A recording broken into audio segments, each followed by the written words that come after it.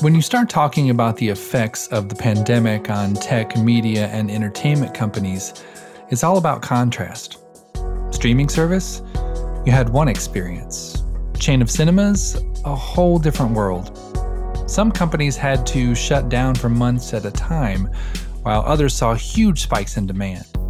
Some had to rethink entire business models, while others became indispensable overnight.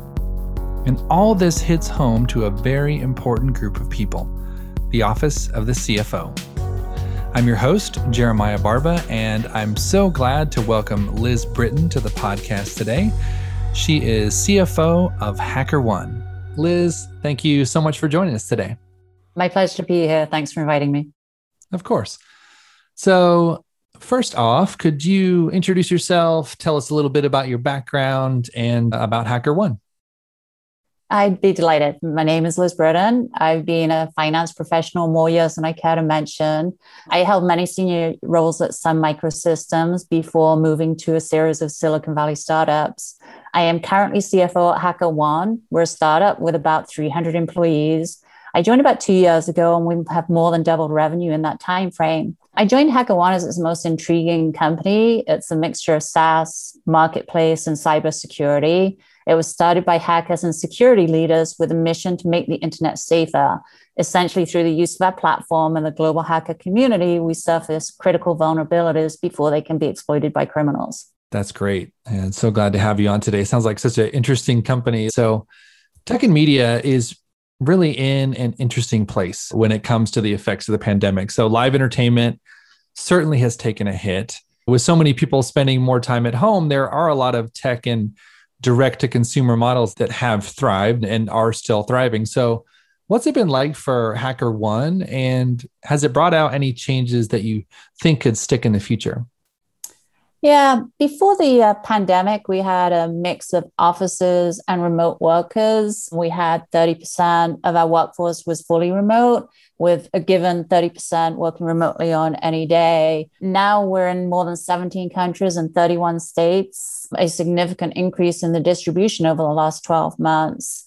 That being said, when we closed the office, it leveled the playing field all of a sudden. Everyone was the same box on the screen. There were none of these hallway conversations that people missed out on. As we're starting now to think about reopening the offices, and I say reopening the offices, not going back to the offices the same way we did before, we're going to continue to be digital first. So essentially, wherever you work from, you should have the same experience, the same tools, and essentially keeping everyone the same box on the screen that we've had during the last 12 months. From a HackerOne's business perspective, remote work has only increased the importance of cybersecurity for our customers.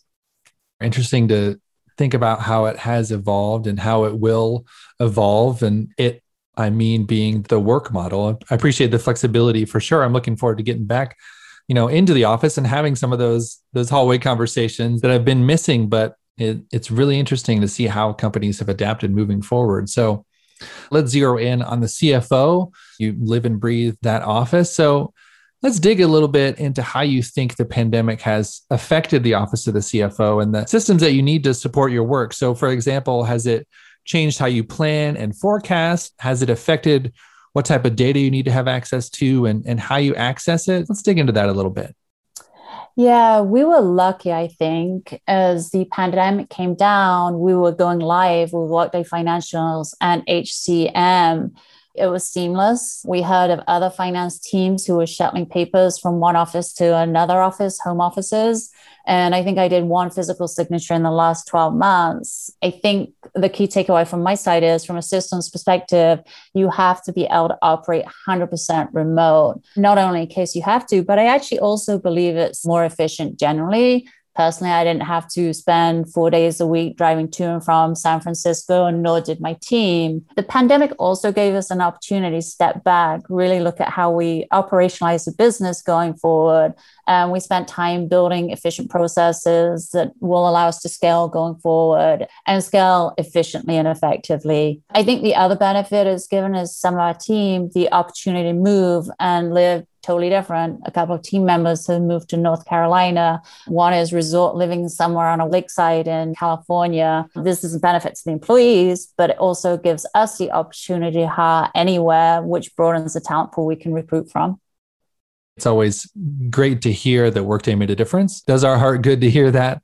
That's fantastic.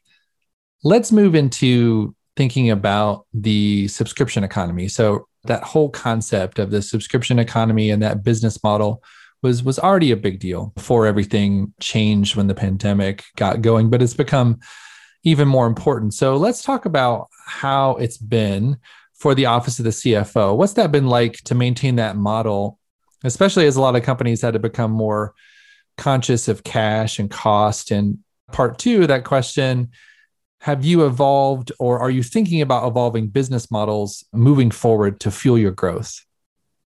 Yeah, I look at this question a couple of different ways. One, wearing my CFO expense hat.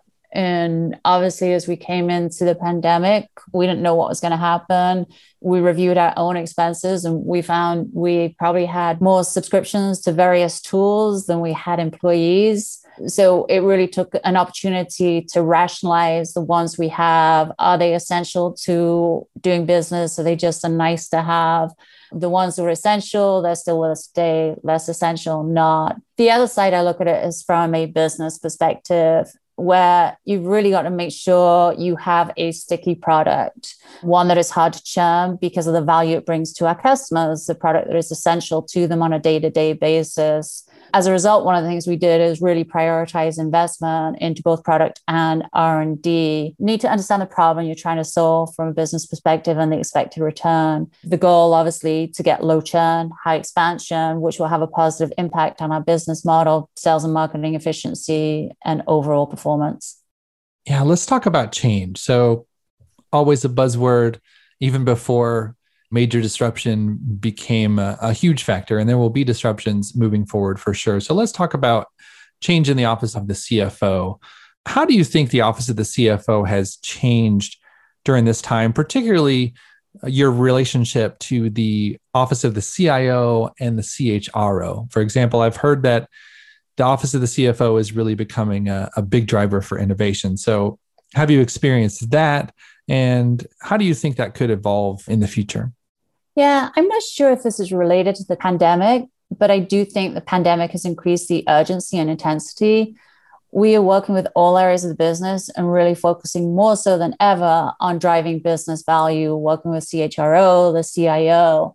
Today, we have so much more data, and with HackerOne being a combination of SaaS, marketplace, and cybersecurity, I think the amount of data we have is larger than many other companies of our size. So we're really partnering with IT and engineering to democratize that data and instrument the business. This data helps us do deep dive analysis that drives value to the business. And, that kind of stuff, it's the fun part, really driving business value. Yeah, that's great to hear when you can focus on something that is the fun part. So let's look forward a little bit. And it's always interesting, especially in a time of high disruption and high change, to look back even what we say on these podcasts and predictions that we made and see how completely off we were or if we were close. So let's think ahead for the next 12 months. In particular, for tech and media CFOs, from your perspective, what do you think that they should be focusing on for the next 12 months as we do slowly emerge from this pandemic with lessons learned? I think the biggest lesson I learned is how we work together in a digital first world. It's interesting when I think about the hacker community.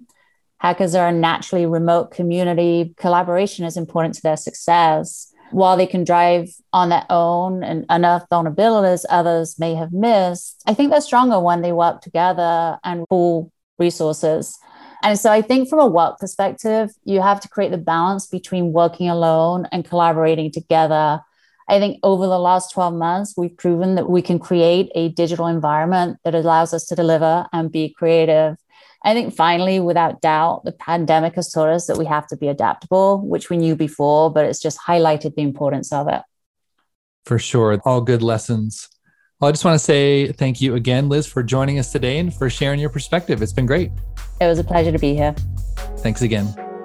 We've been talking about the world of tech and media CFOs with Liz Britton from HackerOne.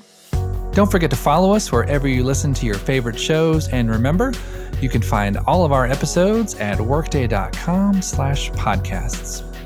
Thanks for listening, and I hope you have a great workday.